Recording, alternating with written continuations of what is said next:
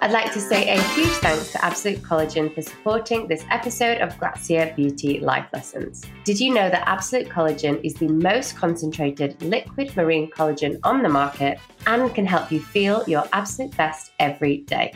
People who regularly take the sachets notice an improvement in skin hydration, their hair looks glossier, they have stronger nails, and they feel less tired and fatigued. With feedback like that, what is not to love? Hello and welcome to this episode of Grazia Beauty Life Lessons. I'm Jolie Walker, Grazia's Head of Beauty, and in this podcast, beauty experts, influencers and celebrities share their 5 best beauty and well-being tips.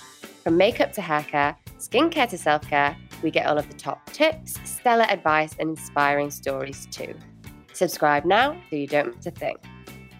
So today's guest is Nadine Baggott, a digital creator who promises her audience beauty without the BS.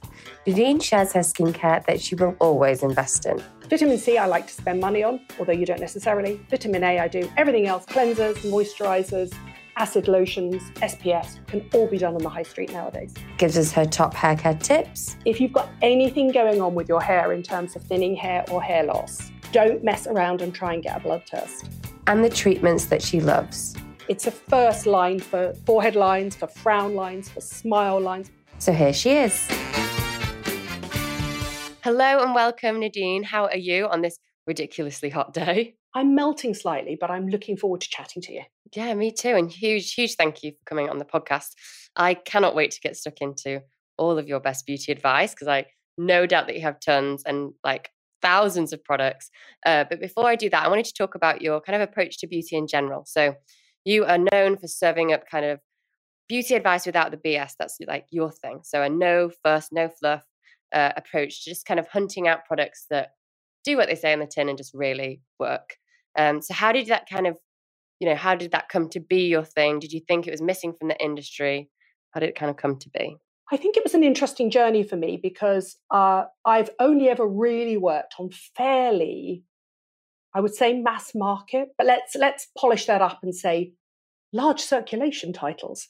So I've never really worked for the really big glossy. So, I've never had the dream job on Vogue or Elle or Harper's or anything like that. So I think I've always had a direct link through to the average woman, I would say. And that's through either working on the Daily Mail or working for Hello Magazine or doing television for years and being on This Morning. So if you're plugged into the average consumer, you realize actually that a lot of beauty is sort of created in a bubble. And I guess my aim was to burst that bubble and to try, bearing in mind, I started at a time before Grazia existed, and Grazia was the cool magazine that had its finger on the pulse. And before that existed, it was sort of a bit middle market. There's middle market magazines. No shame on those. I've worked for them as well. And as I said, for years, I worked for the Daily Mail. And then Grazia came along and was like the cooler, younger sister. But they were the first magazines to have their fingers on the pulse of the average consumer. And we have to remember that the average consumer doesn't get to fly first class around the world and buy expensive, skincare that costs thousands of pounds. I clearly remember the first time a moisturizer was launched I think it was launched at £120. And I remember there was not a beauty editor around that was not horrified that much money was being sort of labeled to a product. And now we just think, oh, what's £100 on a cream? It's like, just walk around Space NK, which I love, by the way. But I guess if you're plugged into the average person, you realize that most people don't have that money. And then I went on this journey of thinking, okay, so if people don't have lots of money to spend on products, let's find the products that really work and really deliver. That is worth the investment. So if you are going to spend a little bit more money, just knowing that it's, going to do what it says. And that's not to say that everything I use is super high street. We'll go on to chat about the steps in skincare that I think are worth spending the money on, because I do think there are, and I think there are some great hair care products that are worth spending your money on. And I've got some of my favorite fragrances out here, and there isn't one budget product there. I've just looked. So it's about working where you spend your money and where you save your money, I think. And do you think that it's also about kind of streamlining? Like, is your approach quite streamlined, but you'll invest in certain pieces? Or do you just love to try everything? Obviously, you have to for work anyway, but your kind of day-to-day, is it fairly streamlined, you would say? Yeah, I think, it's my job to test everything, but I think generally my skincare approach and my hair care approach, if I need to get it under 3 or 4 steps, And with makeup, I'm so lazy. Every so often I look in the mirror and go, God, who is that woman with too much blush on and who hasn't blended her foundation or something? But I'm that 5 minutes and get out the door person. I'm not generally not, my friends will laugh at this, but I'm not a high maintenance person. 5 minutes out the door. Yeah. Yeah. Notice the blusher later. I know. Love it. She said, rubbing it in on Zoom as we speak. Well, I've known you for a while and I've never seen you with too much blusher. But okay, let's jump into your 5 pieces of advice then. And let's kick things off with, skincare. So we've already been talking about it. Tell me, what is your best piece of skincare advice? So my advice for skincare is learn where to spend and learn where to save. So for me, the money should be spent on the active ingredients that work. So for me, it's a vitamin C every morning and a vitamin A at night. So vitamin C is an antioxidant, it protects your skin. If you can get into using it every single day, that's brilliant. It protects your skin against pollution. We all live and work in busy cities nowadays. And it also boosts your SPF.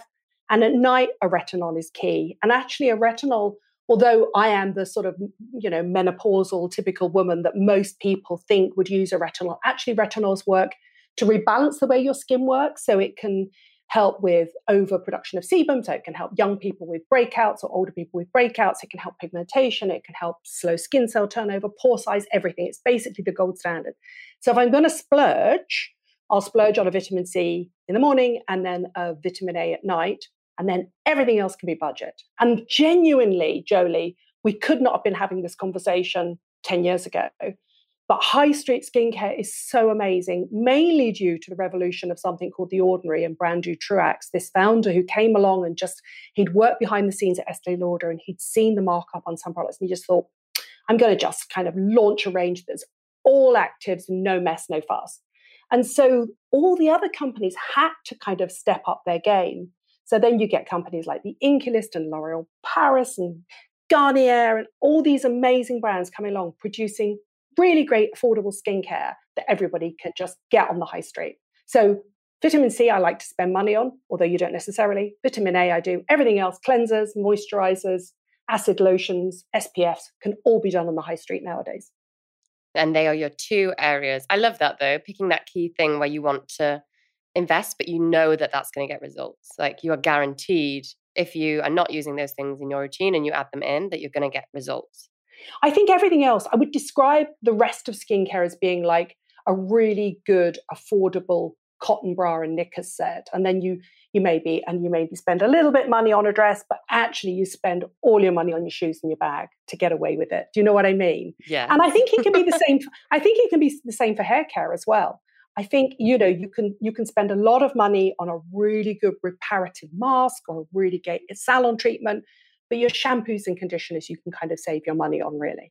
On your day-to-day. And like you say, so many high street brands are so amazing.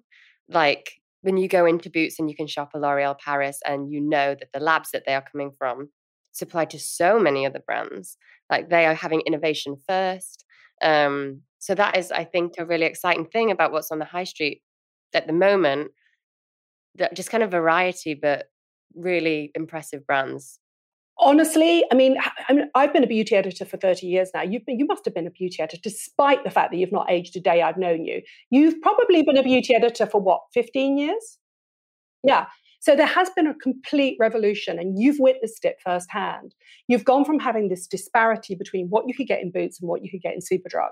And now you go into a really great Boots or you go into a really great Superdrug and you think there truly has been a revolution in beauty and in makeup as well. And makeup isn't my forte, isn't my specialist area at all.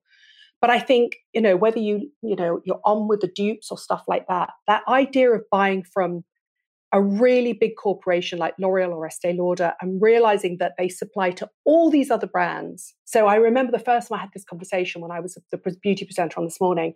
And I remember saying to the presenters, actually, if you're really smart, you'll go away and you'll Google the big beauty corporations. And what you'll end up with is this Venn diagram. Do you remember when you were back doing your sort of GCSE maths?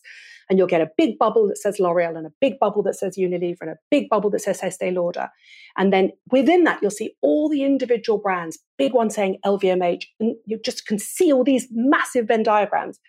And if you think that those companies don't source the same active ingredients, create the same products, and then trickle down that technology, you're crazy. You might have to wait a couple of years to get that incredible Lancome new mascara brush available at Garnier, but it will happen, I promise you. And that was just such an eye-opener for me as a beauty editor, the first time I sort of lifted the lid and I sort of saw beyond the velvet rope, because I came as an outsider, truly enamored by everything to do with magazines and beauty. And the first time I ever sort of saw behind the velvet rope and was in the sort of VIP area, I just thought, I just have to tell everybody about this. And there's no shame in anybody's game. I mean, if you can afford to spend money on skincare, go. But if you want to know what works and what doesn't, and you want to know what to spend your money on and what to save your money on, that's my aim at the end of the game of being a journalist. Absolutely. And in terms of the formulas that you said there, so you're investing in any particular products that you would invest in for vitamin C that you're loving at the minute? Any for retinol? I mean, I've always been a SkinCeutical CE Ferulic girl. And I think, and genuinely, I've used it for 15 years. And I'm the generation that spent far too much time in the sun during the sort of 1970s and 80s, and even as a beauty editor in the 90s. I bumped into another beauty editor the other day who never, ever went in the sun. And I saw her and I was like, her skin was so perfect. I was like, I love the fact that her skin was so perfect, but my God, I've had some fun getting those tans, I can't tell you. But yes, so vitamin C, CE Ferulic. The only reason I don't have pigmentation issues genuinely is because I probably used it since it launched, which was 10 years ago. It's a lot of money. And at one point, it was the only technology out there that was 15% vitamin C with vitamin E and ferulic acid. So I used it morning and night. I love it. But there are some amazing budget versions out there if you are on a budget now. Again, the same group. So look at Vichy, look at Garnier, look at L'Oréal Paris. And then for retinol, and I pretty much have used retinol since it first launched, probably available to the public 15 years ago. So I love the Paula's Choice 1%, but I also love the number 7 and the Olay products if you're available on the high street. Number 7 have just launched the first high street 1% retinol, which is pretty much a gold standard. But I also use the next metabolic pathway, which is retinaldehyde. So that's what your skincare converts it to. And I love the Medik8 products. And then from that metabolic pathway, the next step would be from those amazing companies like Dermatica and Skin and Me, where you have access to, if you're not listening to this in the UK, this will be an anathema to you. If you're listening to this in the States and you're thinking, what do you mean you don't have a dermatologist? The average British person does not have access to a dermatologist. So we have these incredible online services where you can meet a dermatologist on Zoom and get a prescription. And then you would go to retinoic acid, which is the prescription strength. Although I've never actually stuck with it because I just can't bear the peeling.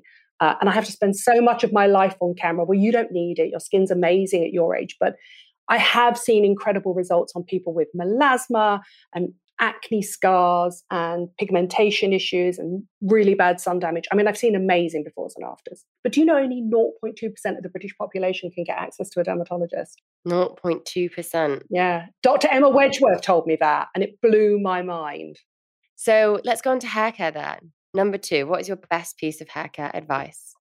My best piece of hair care advice is if you've got anything going on with your hair in terms of thinning hair or hair loss, because I have been through this journey fairly recently, don't mess around and try and get a blood test. So it's very interesting actually. So this happened during lockdown. I noticed over the last sort of 3 years, my hair was starting to break off and getting quite fine.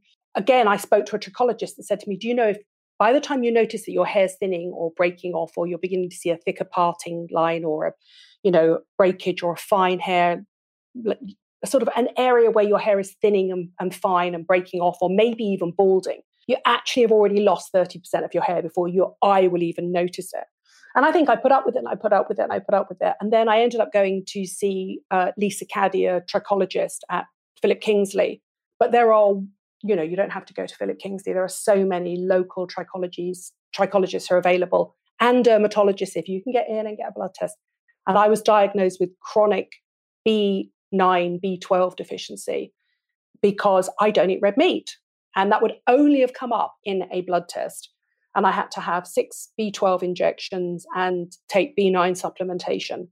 And within 3 months, my hair had started to grow back. And I would never have known that. I would never have gone to my GP and said, help, I can't grow my fringe out. Why is my hair breaking off? Because you think they've got better things to do. So I'm anti-blind supplementation in the sense that I don't really take the whole idea of taking a supplement for thinning hair if you don't know your underlying problem. But if you can get to the base of your underlying problem, I am now on supplements probably for the rest of my life. So it's really interesting. And again, I love a high street hero shampoo and conditioner. I love the Elvive range. I love the Pantene products. I love the Dove products. But when it comes to protecting my hair and repairing the bonds, I'm such an Olaplex fan, and I'm such a Kerafix Nexus fan, and I'm such a K18 fan, and I will splash my cash on anything that enables me. If you could see, if anybody's watching this ever on Zoom, if you could see my damaged hair and then Jolie's hair, literally, I mean, I would take anything to have Jolie's hair, that long, gorgeous, blonde, fabulous conditioned hair that I had when I was younger. Anyway, the important thing was I realized I had an underlying problem, and then I sorted out the underlying problem. And we will be right back after this little aside on our series partner, Absolute Collagen. With tons of benefit, it is no wonder thousands of people swear by this award-winning liquid formula. Did you know that our natural collagen bank starts to decline from about the age of 25, which can lead to hair thinning and more prominent fine lines? Absolute Collagen offers a natural way to boost your own body's production of collagen, helping to support and maintain you from top to toe, including skin hydration, glossier hair, and stronger nails. All the ways you can take it, liquid collagen is known as the best way for our bodies to absorb collagen. We can absorb an amazing 90 to 95% of each sachet, which is far superior to collagen pills and is 100% natural. Just another reason why it's such a popular addition to so many people's beauty regimes. Let's go on to number 3 then and talk about treatments. What is your best piece of advice when it comes to treatments? Well, another thing that's happened in the times that I've been a beauty editor, there has genuinely been a revolution in treatments as well, because in the 30 years that I've been a beauty editor, Botox was created, let's be honest here. So when I was first a beauty editor in the early 90s, I remember some of the first beauty editors having it and trialing it, who would have been my generation of beauty editors, so people now who are in their 50s. And I just remember thinking, that's a bit risky. What's that about? And then I remember clearly as anything, the first night I had Botox, evening I had Botox. And then about 4 days later thinking, this stuff's brilliant. Oh my God. And I remember having a doctor on to do Botox on one of the listeners, viewers of This Morning, and me being really smug and saying, I think I probably would have been about 38 at the time, going, I'll never need that. I don't frown. And he said, no, but you raise your eyebrows a lot, Nadine. So trust me, when the time comes. I was about 43, 44 when I first had it. But I genuinely think that it gets bad press, and it shouldn't get bad press just because it is this neurotoxin. It's an incredible, incredible treatment. It's a first line for forehead lines, for frown lines, for smile lines. It can be used to treat neck bands. I just do think it was the game changer in terms of treatments. Because before that, we had sort of, a little bit of micro needling or maybe a facial with a bit of microcurrent. So I was at the beginning of that as well. And then to watch those treatments come in, that sort of tweakment area. So now we have fillers, and we see that amazing befores and afters when you go onto Instagram and you look at I follow some of those amazing accounts of before and after celebrities, and they'll get somebody in their 20s and then somebody in their 40s. And just genuinely, you would not have somebody like Jennifer Aniston or Jennifer Lopez aging the way they have, which is so beautifully and so elegantly with those little tweakments every now and then.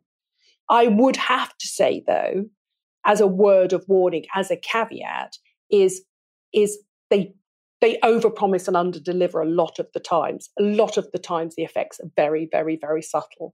So if you're expecting sort of, I don't know, to have some new facial or new radio frequency and lift a sagging jowl or anything like that, I'm not so sure about that. There comes a point where at some point, if you're a famous person and you're sort of in your 60s, you can pretty much guarantee they've had a facelift. But those early tweakments in your 40s can be incredible. And I wouldn't say that they can reverse so much as almost stop the clock. So if you look at those generation of women in their late 40s and early 50s, they just look incredible. I mean, immaculately done. And because I worked at Hello for so many years, and I used to interview them, and they all said they had no work done, and it was all just, lots of water and whatever. And I used to sit there going, yeah, right, looking at their faces. But even so, even though they deny it, my God, it's good work. I find all of that really fascinating. I also think, though, how the conversation around treatments has changed so much in the past few years. And maybe it's that celebrities are being more open about the treatments that they've had. Even like when Marc Jacobs had a facelift and documented the whole thing on Instagram, and everyone was kind of applauding for the transparency. On the flip side, when a celebrity will say, I only use, one cream, one moisturizer, or olive oil. Olive oil. I knew you were going to say olive oil, because you and I have interviewed the same celebrities. I think it might be a generational thing. I hold out a lot of hope for your generation and younger, because I think there has been a whole generation of people who are much more transparent. There still appears to be a little bit of shame around my generation. So you have the sort of Madonnas who basically just go through these amazing facial transformations and never talk about it. I find that all very interesting. But again, coming back to that transparency, I feel like something kind of the conversation around Botox for a lot of time has been like, oh, her skin looks amazing. Oh yeah, but she's had Botox. Like it's something to be ashamed of, or as in like someone is cheating when they're choosing to do what they want with their own face and how they would like to look. And people say, oh yeah, but they've had some so and so done. And I think it's interesting now how the transparency around that has kind of brought new conversations. I think it's really interesting. I do think it's a generational thing, and good on your generation for being much more honest and open about it. Celebrities my age tend to say things like, oh, I tried Botox once and it wasn't for me. But obviously then their faces don't move and they've had Botox done. What's interesting for me is, and I get it with my followers, if I ever talk about the treatments I've had done, and genuinely, I do not have filler. It doesn't really suit me. I've got quite a big face anyway. And I have had filler in the past and had it dissolved. But when I have my Botox, people say, well, you're cheating because you say that skincare works. And I always say, well, skincare works on your skin. Botox actually works on the muscle contraction. So it actually stops the expression lines, the deep expression lines. But all the Botox in the world and all the filler in the world is not actually going to improve the quality of your skin. If you think of skincare as being like investing in a really good duvet cover and duvet, but I reckon Botox and fillers are all about having a good mattress. So you only really see the duvet cover and the duvet, but actually treatments work on a much deeper level. So they do work on plumping up a slim face or softening expression lines and things like that. And I think on Instagram as well, people, love following you for your no BS approach. And people want to know about treatments from someone who has had them, rather than just continuously, reading those olive oil stories. So it's interesting, isn't it? I think the important thing is never to judge anybody for anything they do. I genuinely do not judge anybody. I mean, I think Madonna's amazing and she's obviously had lots of work done. And no judgment, it's her body, she can do whatever she wants. What I dislike is the disingenuous nature of denying it afterwards, because I think that's disempowering to women. I think that's for me, the thing, isn't it? Yeah, I'm a diehard feminist. I believe no judgment, but to say that you don't have work done when you've had work done, and then maybe, for example, I might take an ad from a skincare company or something like that, or being on Instagram and YouTube, or a celebrity might front up a brand or create their own range. That to me is disingenuous. That to me is lying to other women, and that's unforgivable. Let's go on to number 4 then, talk about fragrance. What is your best piece of fragrance advice? My best piece of fragrance advice is, and I'm looking to see, I've got my fragrances in front of me, but God, I am such a sucker for an expensive, slightly weird fragrance. I would call myself a fragrance freak. And I think it's to do with my first ever job on a magazine. I left university. I didn't really know what I wanted to do. I started at a temping agency and I got somehow lumped into a magazine.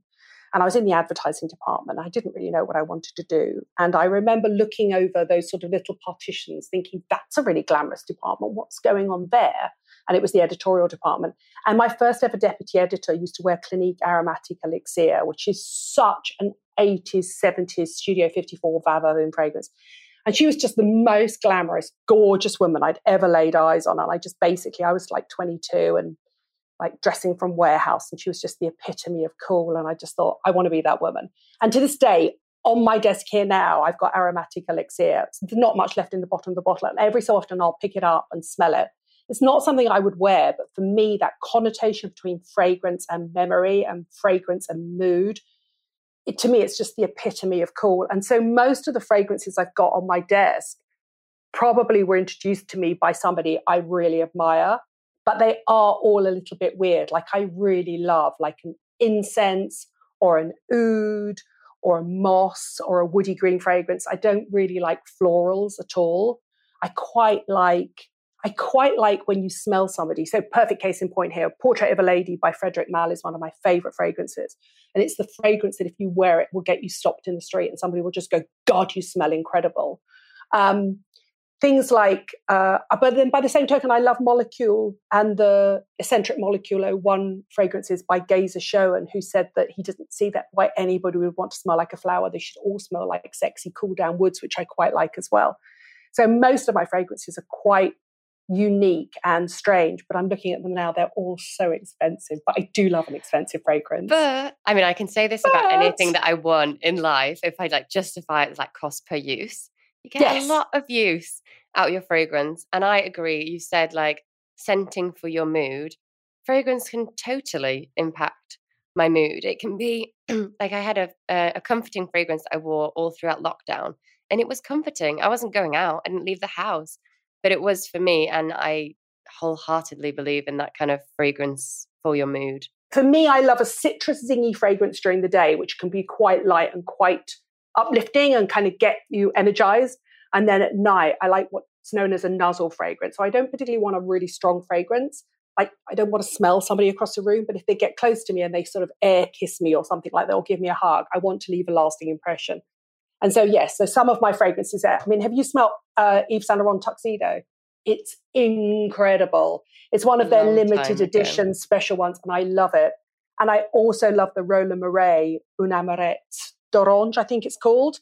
And I think that's partly because I love Roland Mouret clothes as well. I mean, he's just one of my favorite designers, and I love that fragrance.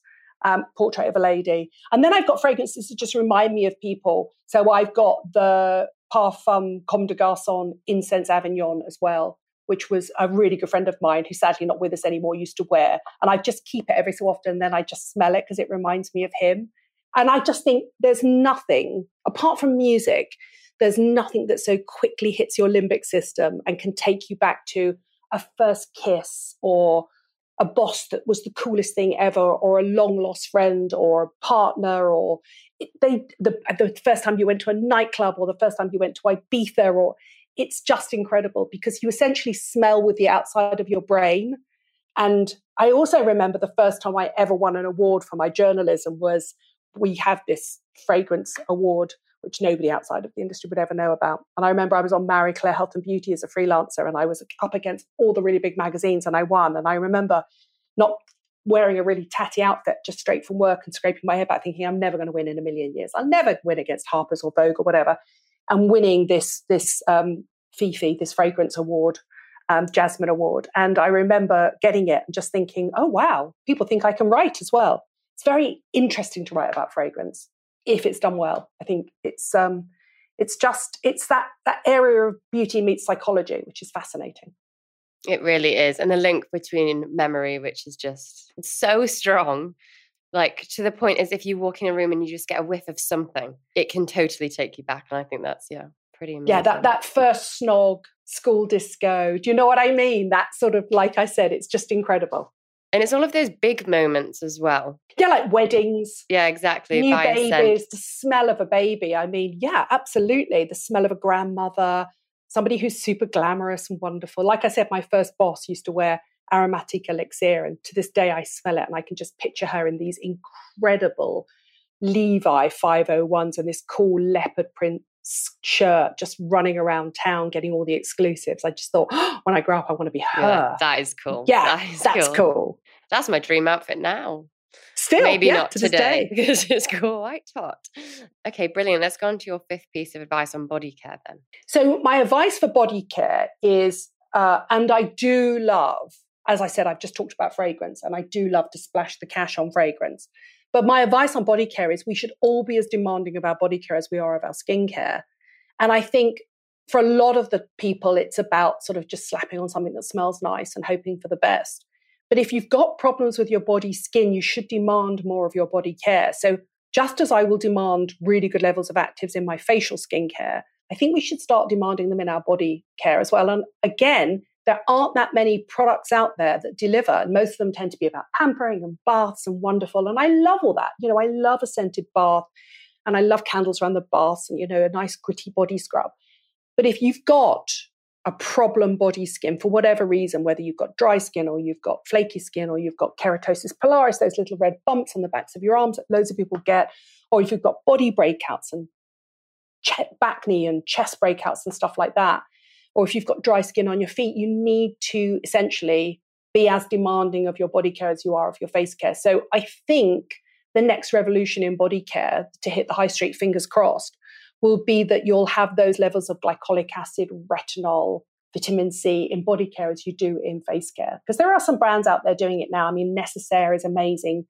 There's a range called Solution in Superdrug, and you've got brands like Ameliorate and Paula's Choice and stuff like that.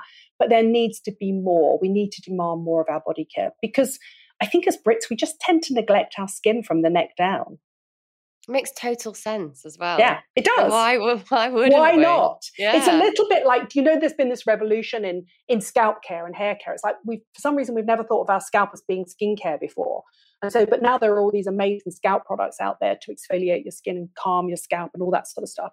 But we need to do the same with our bodies. We really do. And I think it's because as Brits, for 9.5 months of the year, we're just layered in sort of wool and cashmere from chin to foot.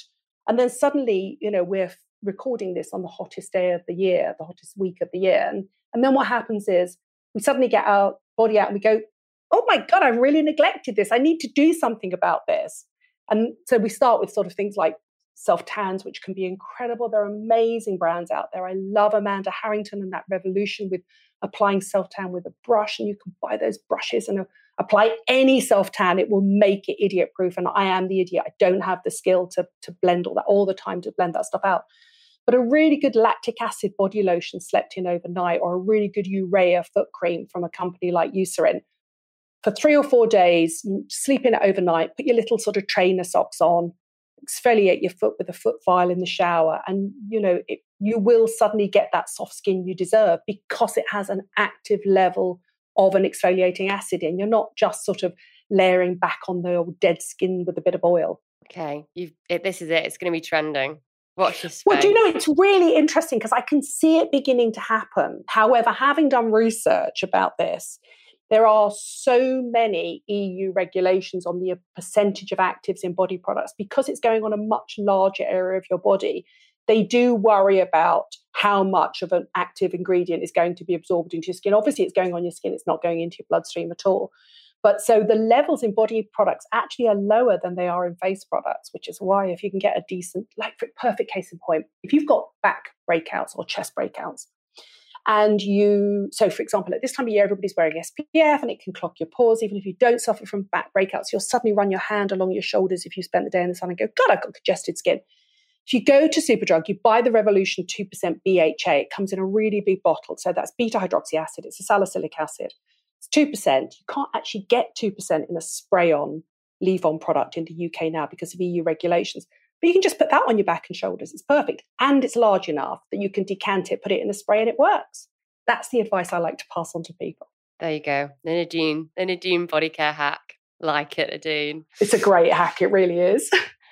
Okay, well, let's finish our episode, as we always do. Just a light-hearted note to finish on. What is your biggest beauty blunder? Have you had any? I've had so many beauty blunders. I cannot tell you. My biggest beauty blunder when I was younger was having a perm. And this, for your generation, you'll go, why the hell did you ever have a perm? Well, if you wanted to look like Bananarama, you had to have a perm. And I remember having an at-home perm at a local. I filmed with Sam at night the other day and we were laughing about it. Now, bearing in mind, my hair is actually quite textured. I don't know why I ever thought I needed a perm. But I went to a place called Curl Up and Dye in Camberley. And they took out the same little rollers that they give to the little grannies. And I wanted my hair to look like Kim Wilde beats Bananarama. So I just needed a little bit of a root lift. I don't know why. I could have just used a hairdryer and some gel, but there weren't many hair options in those days. Mousse didn't exist in those days. And I came out with like literally a cauliflower on my head, and I had to grow it out. It was such a disaster. I need to dig out a picture for you. I was about to say, please even send it to you. It was such a disaster. Please send me the picture that can accompany the podcast episode coming out. I promise you. I love a throwback picture. It's not There's just a good so look. much joy to be had in a throwback. It's not a good look. So my advice would be to avoid perming solutions, although I'm sure perms are much better now than they ever were 30, 40 years ago. And then actually I have to say, even though I started, and the conversation has gone full circle, even though I had so much fun and all those years lying around the pool, with an SPF oil on in my 20s and 30s, my regret isn't actually going on holiday and doing that. My regret is not putting on an SPF every day down onto my neck and chest, because I actually have worn an SPF on my face and my neck every day for the last 15 years, 20 years, but I stupidly did not take it down here. So I'm showing Jolie on Zoom here now for everybody listening. So I basically do not have any sun damage down to the bottom of my neck, and then my chest is super sun damaged. Even though I was writing the features, again, I'm British. I neglected myself from the bottom of my neck to my chest. So my chest is the part of my body that is most sun damaged. And I always say to everybody nowadays, put your SPF on, don't forget your neck and chest, don't forget your neck and chest. And yeah, that's my big regret. But life's too short. My God, this sun damaged skin has had some fun out there, I can't tell you. In a white string bikini in the south of France. Oh, sounds like a deal. Sounds like a lot of fun indeed. And also, a note to finish on, we need to stop neglecting our bodies, show our bodies a bit of love that they deserve. If you're demanding of your facial skincare, and I bet you are, because you must be an aficionado because you're listening to this, start demanding the same of your body care as well. And there are some amazing brands out there, Neutrogena, Eucerin, Bioderma. They just do incredible products that are sort of a bit more French pharmacy. I do love a French pharmacy brand. Look at Necessaire, look at Ameliorate, look at Paula's Choice. And I think the more we go out and buy those products, the more demand there'll be. So we become a sort of self-fulfilling prophecy. We're in control. They'll only make what we buy. Well, thank you for that. Thank you for all of your amazing advice. So much to take away from the episode. And thank you to everyone for listening.